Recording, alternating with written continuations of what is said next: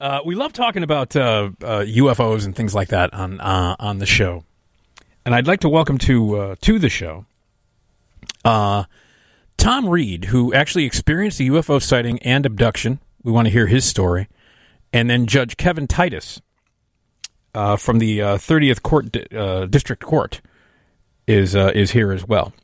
Tom, hello. Hey, how are you? Good, and Kevin, hello. Good morning. How are you? All right. Tom, a fascinating story here. It dates back to September 1st, 1969. Which was a holiday, by the way. Was it Labor Day? Yeah, it was Labor Day. Yeah, Labor Day. So, September 1st, 1969, how old were you then? I was 9.5. 9.5, and you experienced not only just a sighting of a UFO, but an abduction as well. Please tell us the story. Well, first of all, I've never in my life said I was abducted. Oh. Just so you know. Okay. Now, the media will tell you that. I've never said that. Okay. We had an experience, sure. We were leaving our diner. It was, like I said, Labor Day. It was a very hot afternoon. It was probably right around 90 degrees that day, so it was unseasonably hot. And I was in a station wagon, my mom's station wagon, and my brother was to the right of me in the back seat. My mother was driving. My grandmother was in the passenger seat.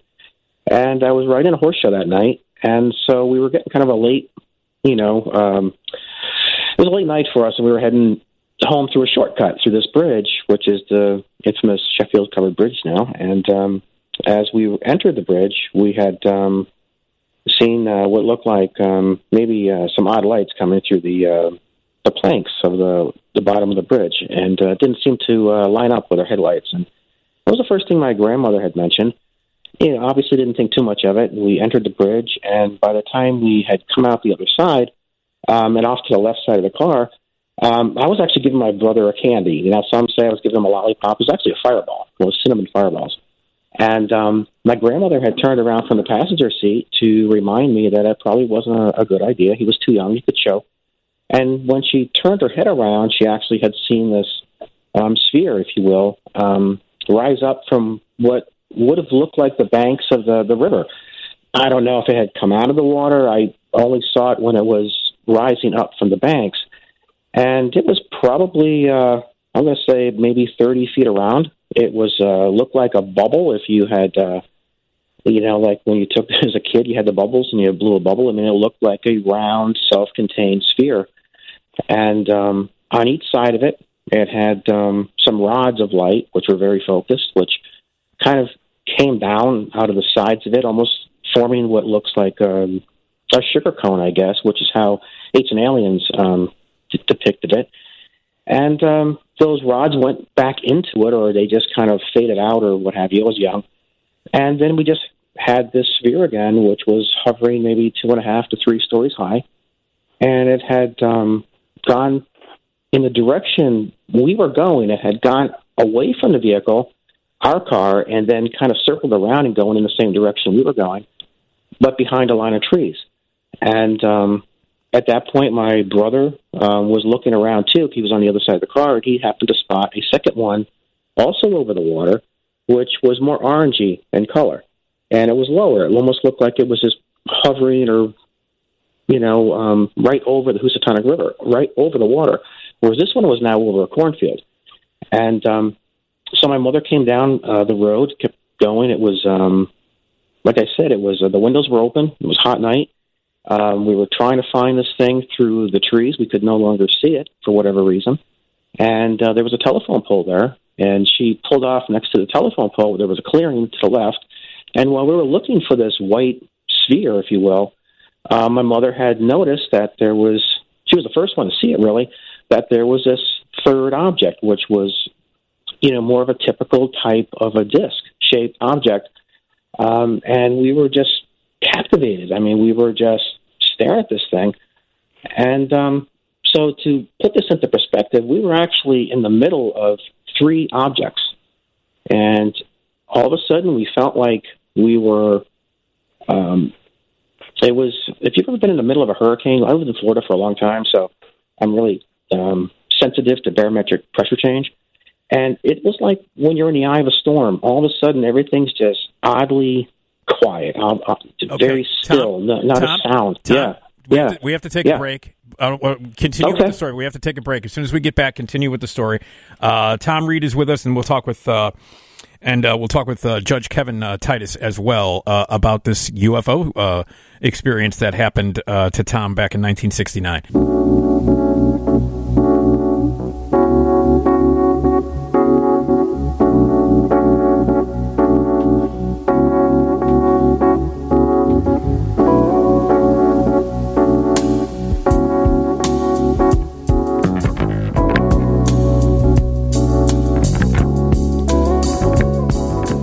Nick Digilio on 720 WGN.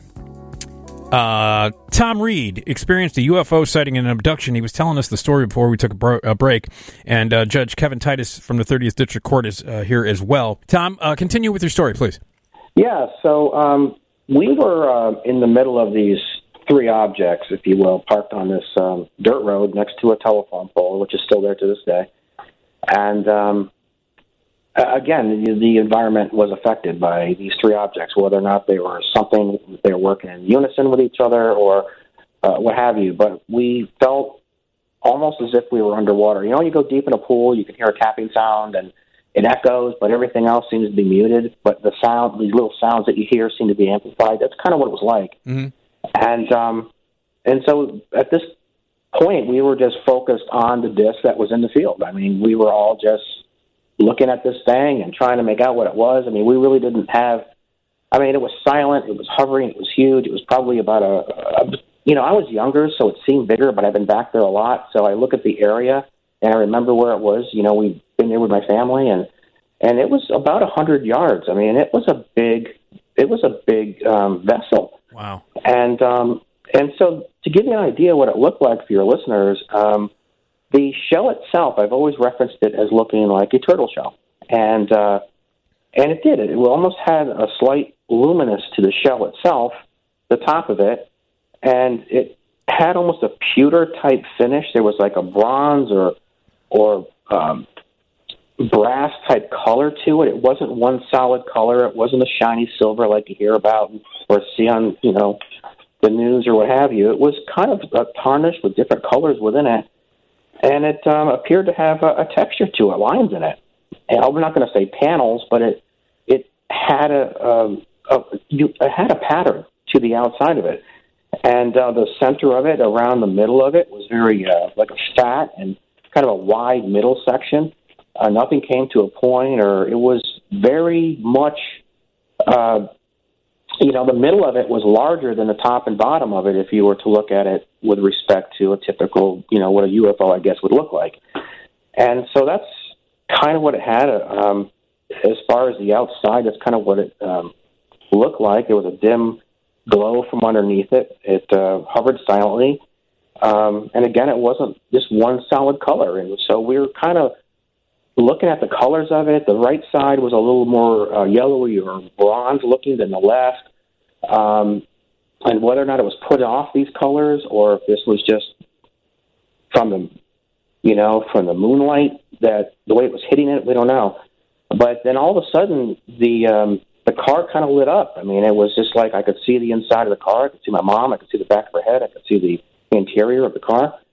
And then, bang, it was just like all of a sudden these crickets and katydids exploded, and there was just a change in the environment. All of a sudden we felt more awake. It was a very weird moment, and then we went out.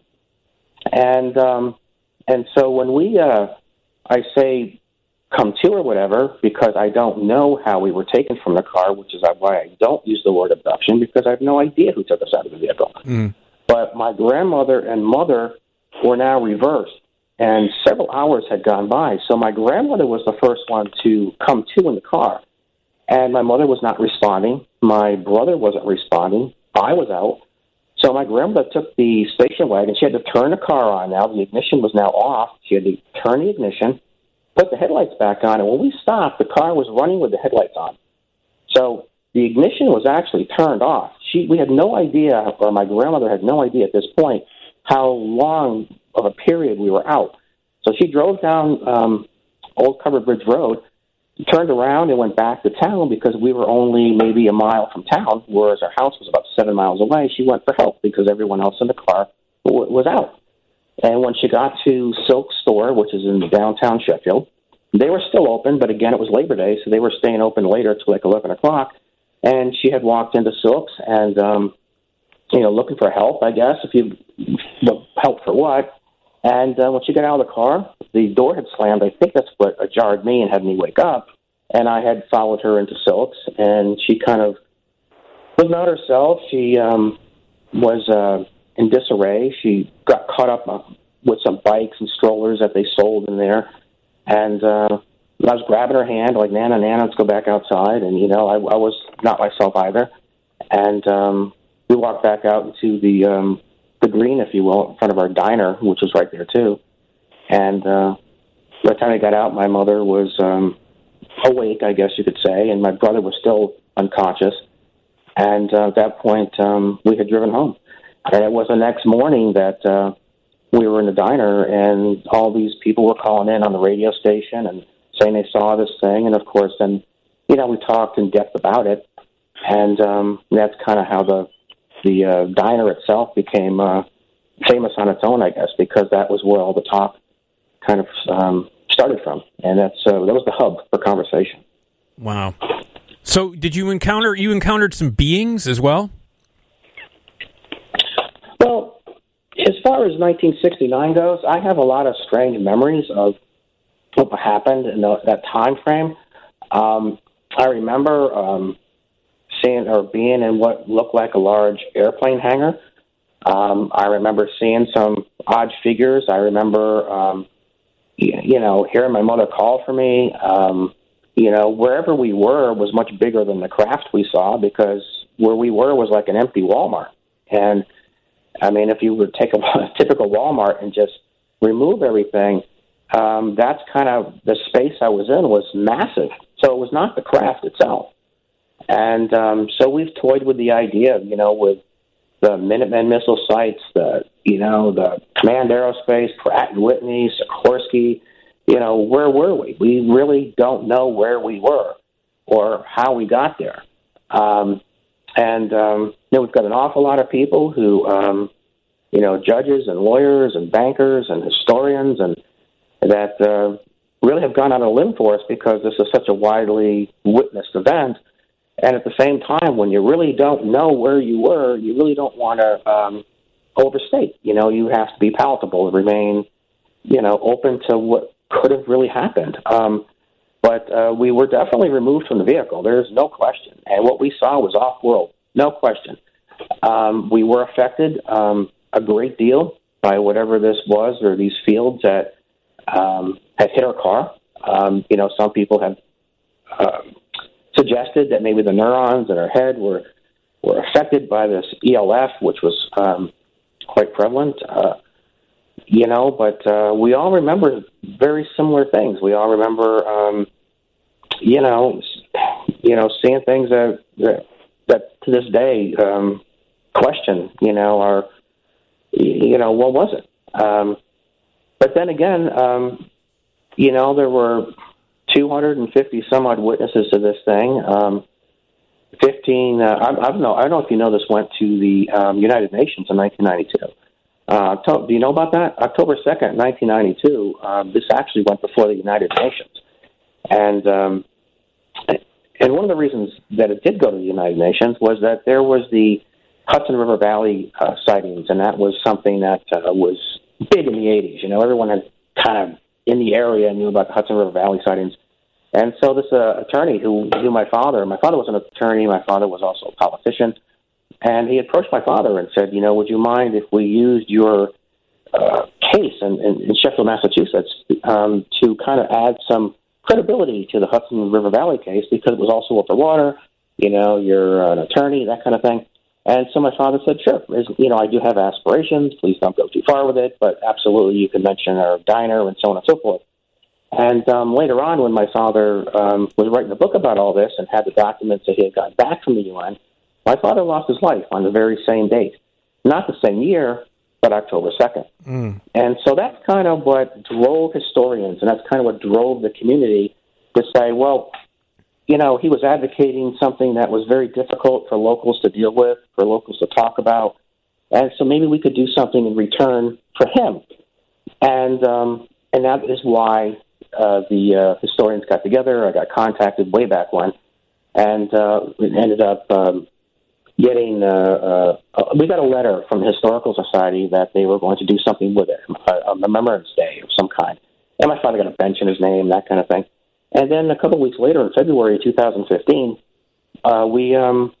we found out that it went to a census, and they actually inducted it into United States history because there was so many witnesses. You know, it passed the polygraph test. That there were medical records. There were so many things that just corroborated what happened, and the fact that our diner for so many years had this friction. We had a lot of New Yorkers coming in, the astute coming in from Albany and Hartford that were going to bet on the races because we had a horse track in town. And the diner that we had wasn't too far from the horse track. So we had a lot of locals, and we had a lot of people coming in from out of town. And, of course, when we talk about UFOs back in 1969, and you got a 29-year-old single mother running the diner, she kind of falls prey to some comments, and that kind of happened. And you had people sticking up for her, and you had people that were rude. And so there was this dynamic. And the police department was only a stone throw away from our back door. So the chief of police would come in our diner to keep the peace. And so with that, there were not police reports, but there were, back in the day, you didn't arrest people for a little push and shove. It was like, Billy, go home, you're drunk, that kind of thing. So, but Galata, who was in the show, his father was actually the chief of police in town. And he basically lived in our diner to keep the peace. So in 2015, they had shown that the way it was worded to me was like, Billy the Kid altered the railroad. Therefore, he was historically significant. Well, our diner altered the natural progression of the community. Therefore, the event as a whole was true. And so there was no question that these people saw something. It was just a matter of what was it, Yeah. And that's the way it was way back when. It was, well, could you have seen this? Could it have been this? And, so we have so many people supporting us, and we've got written documentation. We go back and forth with the Historical Society. The governor inducted us into state. So there's an awful lot of people that just say, Tom, just be very cool at how you mention it. Be palatable. Don't say too much. Right. We got your back, but don't make us look stupid. We don't want egg on our face. And that's kind of where we are. How do you make sense of something that doesn't make sense? How do you word it? Because there's only so many places you can go with it. Yeah. So to be honest with you, I know we were extracted from the vehicle. There's no question. I was out. How do I really know what happened? So I have to be open, and I don't want to overstate. But we saw something extraordinary. Yeah. There's Okay, no Tom. question. Tom, hang on, okay? Yeah. Hold on. You got it. And Judge, hang on. Thom Reed is with us. He's telling us about his experience with the UFO sighting and more. And we'll talk with Judge Kevin Titus as well about this whole incident right here on 720 WGN.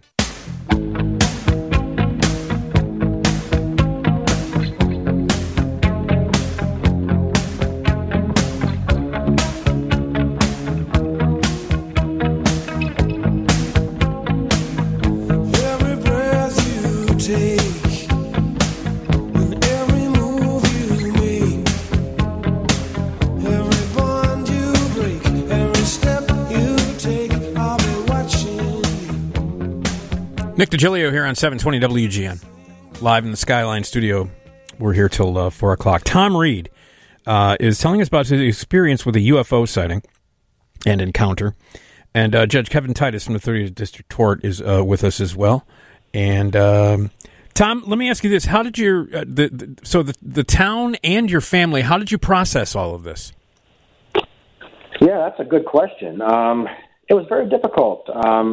We were really the only family talking about it because, when you came into our diner, everyone else was coming in. Here's something else that they didn't mention on Unsolved, too. Our diner, my mother used to run a tab, back in the day. I don't know if you remember, people just ran tabs for people, pay on Friday. Sure.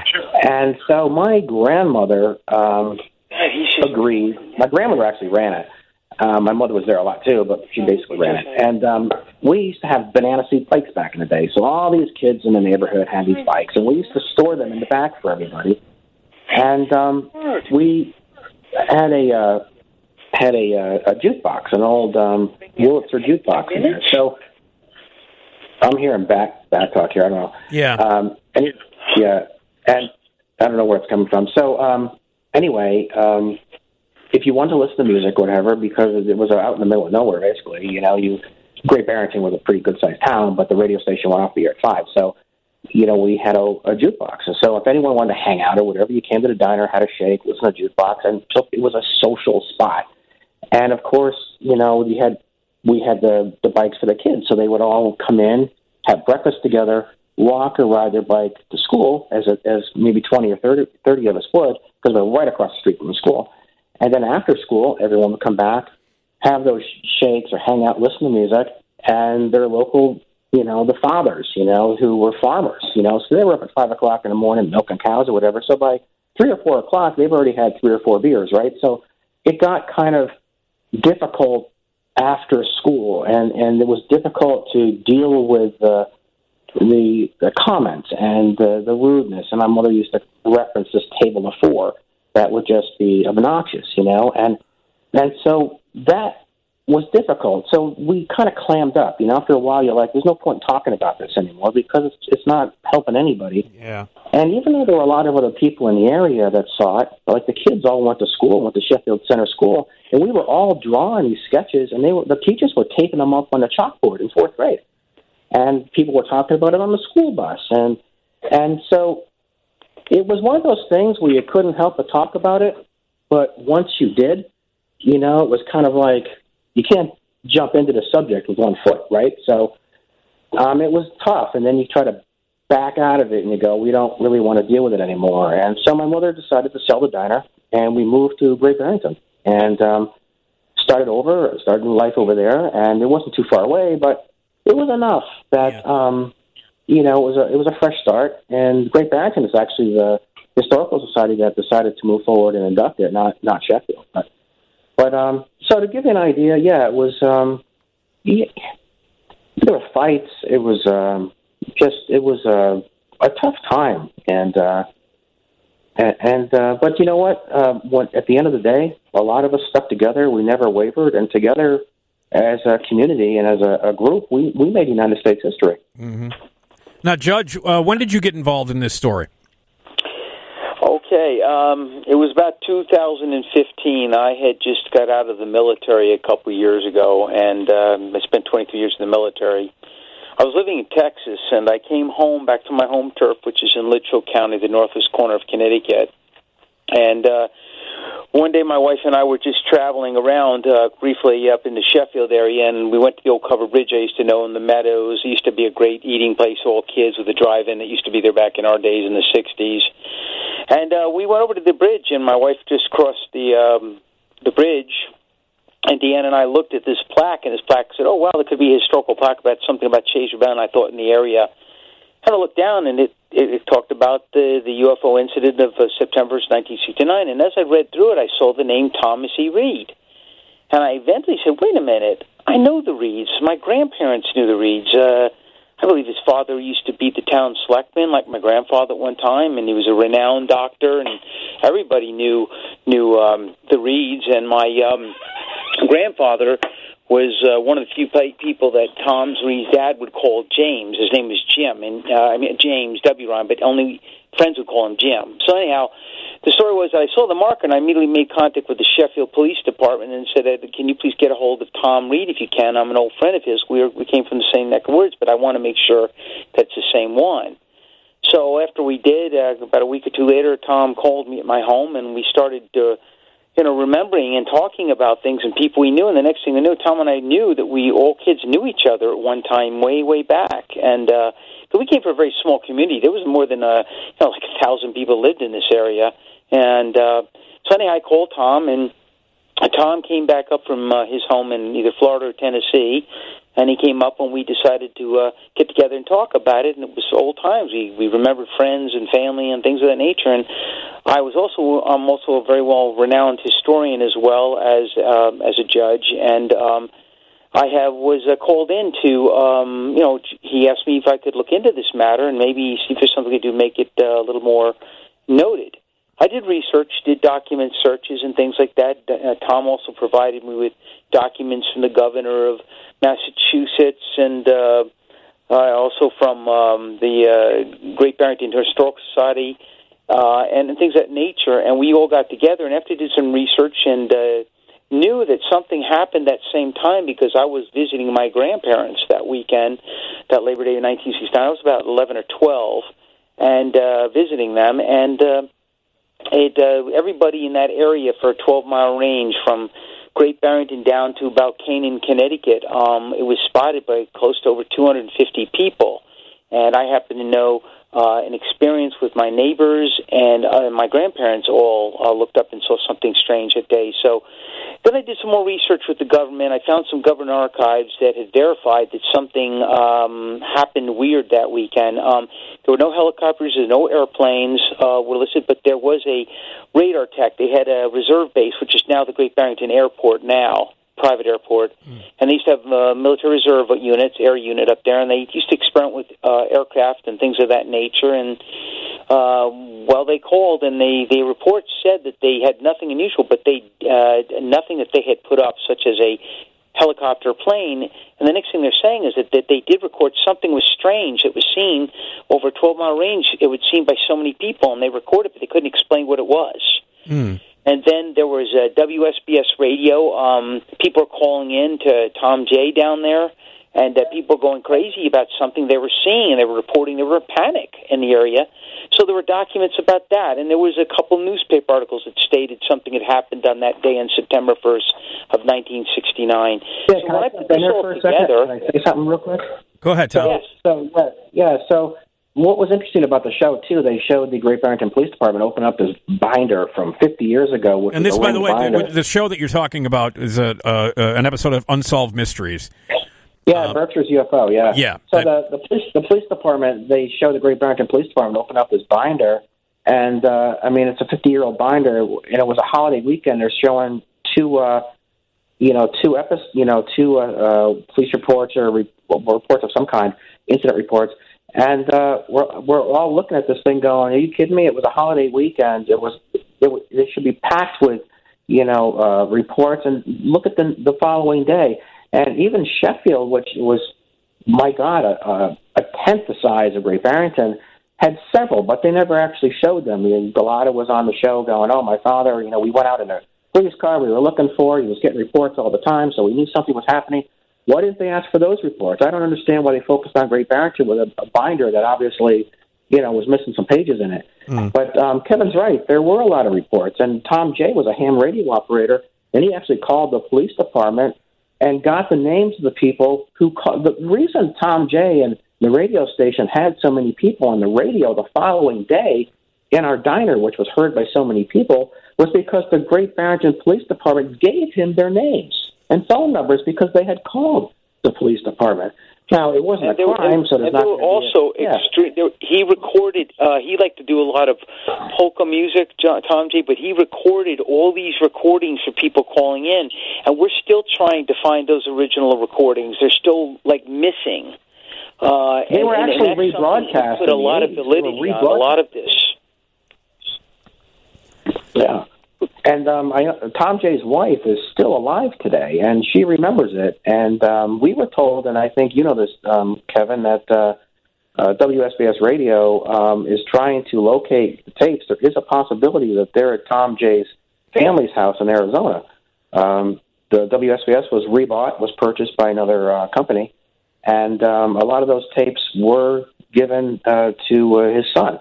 So I don't know if it's ever going to materialize, but there is a chance that they might still have them because they did replay them in the 80s, sometime within the 90s. So they were around in the 80s, and I think that was probably because the incident was going to the United Nations in support of 33-426, which is why it's in the Roswell Museum. But so I'm guessing that if they still had them in the 80s, then they got to be somewhere. Yeah. Okay. So we're keeping our fingers crossed for that, yeah. Okay. All right. Gentlemen, hold on.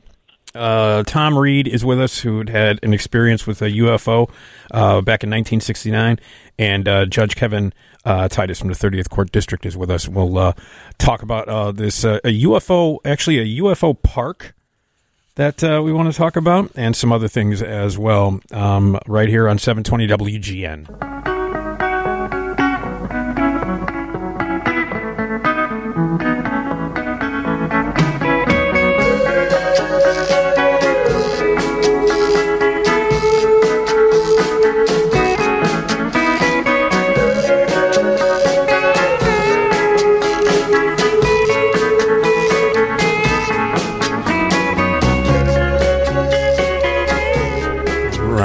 Nick Digilio here on 720 WGN. Live in the Skyline studio in downtown Chicago. Coming up after 1 o'clock, Herb, the consumer man Weisbaum, is going to join us. He is a consumer reporter and joins us once a month to answer any and all of your questions about scams or consumer issues and to talk about the latest consumer news. 312-981-7200 is the phone number. The news is next from the Northwestern Medicine Newsroom. We are speaking with Thom Reed, who experienced a UFO encounter, and Judge Kevin Titus. Tom, tell me about the UFO park. Yeah, so back in 2015, and this has been something that has been turned on its head, too, the town of Sheffield actually unveiled a monument, and it was actually paid for it was a donation.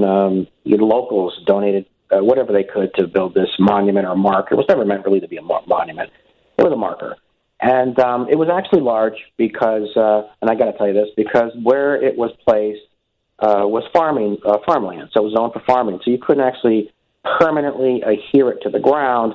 So they made it larger so that it couldn't be stolen. So this monument that was paid for by the community, ABC News covered it live when it was unveiled in my honor, was placed in this area not far from where we saw this craft, if you will. And the reason that it was able to be put there was that the bridge had been blocked off since 1994. The road was not passable, so the county shut the road down.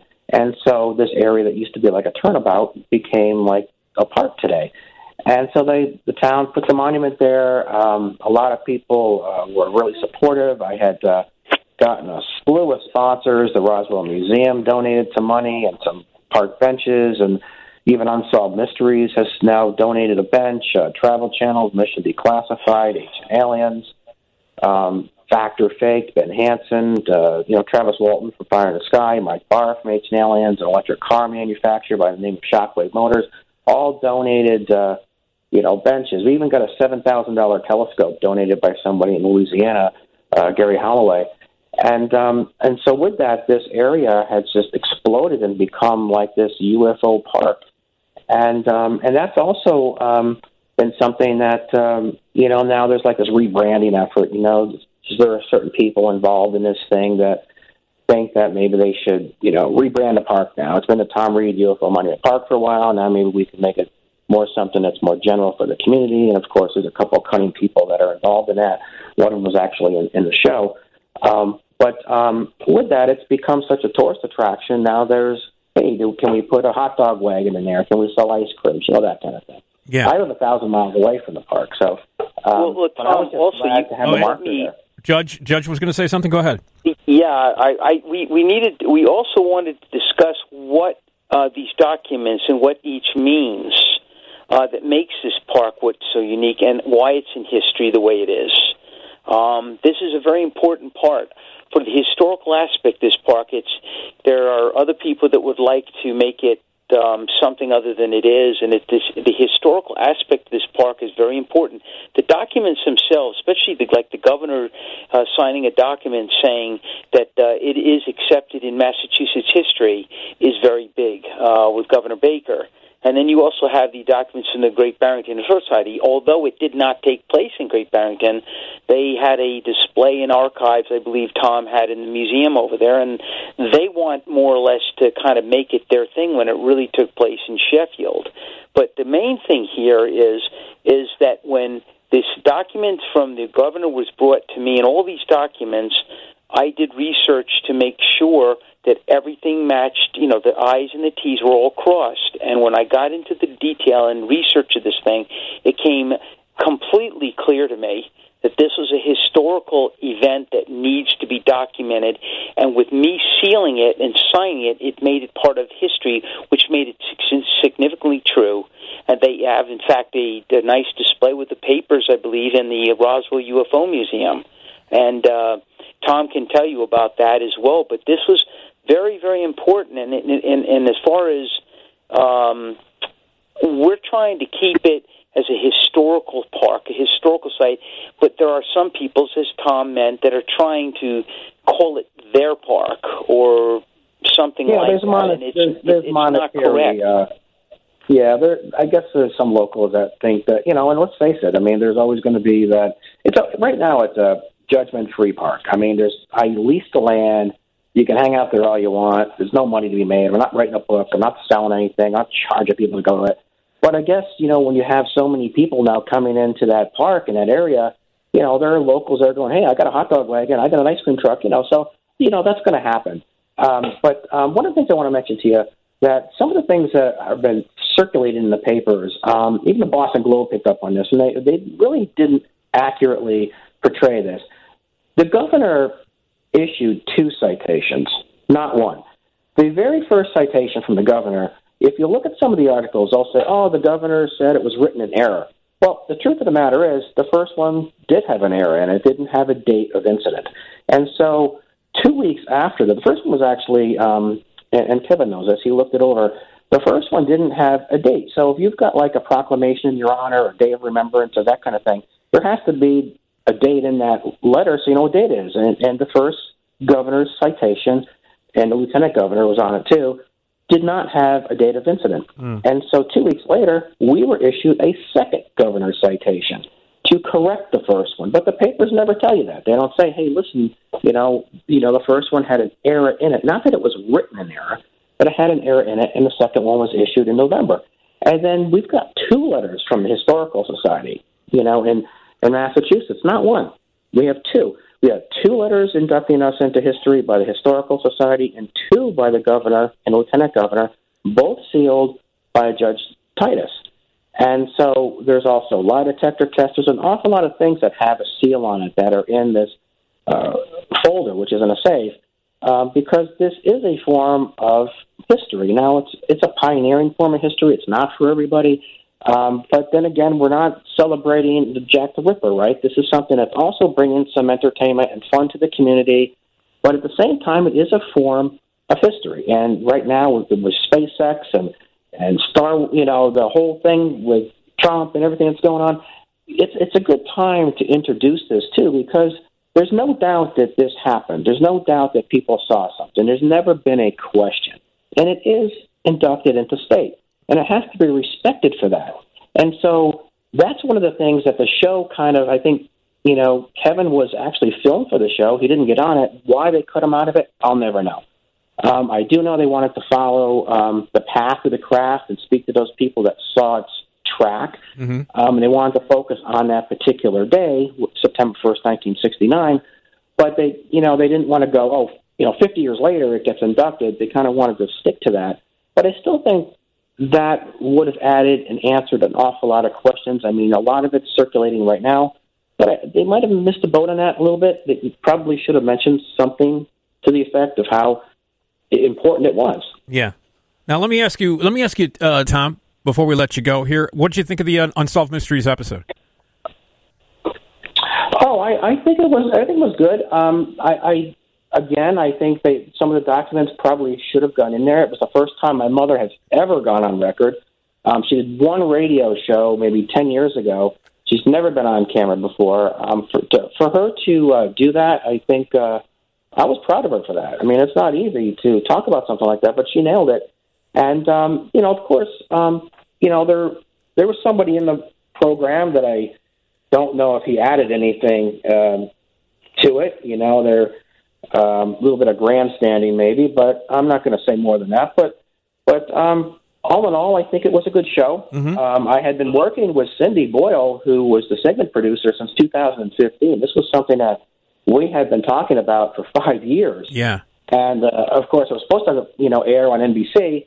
And then for whatever reason that kind of, was put aside for Netflix. And it took a while for Netflix to pick up the episodes. I think Netflix wanted all 12 episodes already shot before they took it or bought it. Yeah. So it did take a little longer to come out than we thought it would. But then again, I think that also gave them more time to find other local witnesses. So all in all, I think it was a good show. I think it highlighted the episode fairly well. But again, I would have liked to have seen Kevin in it. I think he added an awful lot to the program. I think he deserved to have been in it. Kevin, did they contact you at all? The only thing they've done since they put it on the air was they sent me a 2-minute clip of maybe in 8 hours of filming that I was there. I filmed for 8 hours, and they loved the filming. They wanted to use it all, but you see, my opinion on it is they left out one of the most important parts, and that is one of the important. People are wondering now, why wasn't the historical significance, why was the Judge Titus scene not taken out where he signed these documents? Everyone calls from these different places now are very interested about that historical significance, and everybody's been saying, why was it not shown in there? Yeah. And that is a little disturbing to me. They left out a lot of things, and there was a member of the cast that I believe Tom mentioned that I think he really kind of put what we call, questionable a scene, and that bothered a lot of people. But I was very proud of the part I got to do it. I just wish that they had, told it completely the way it should have been. Well, it's available on Netflix. Tom, thank you so much for sharing your story. Fascinating stuff. And Kevin, thank you as well. Hey, can I mention one more thing? Really quickly, One last thing? Yeah, quickly. You remember Tiger King had that show, Behavior Panel, that goes along and interviews people from Tiger King or whatever to see if they're lying or not. They're behavior specialists. Yeah. They're actually doing our show right now. Oh, okay. So, it's actually on YouTube. Yeah, so you might get a kick out of that. All right, you can check that out. Thanks so much for having us. Okay, all right, there you go. There you go, Thom Reed and Judge Kevin Titus. Fascinating stuff.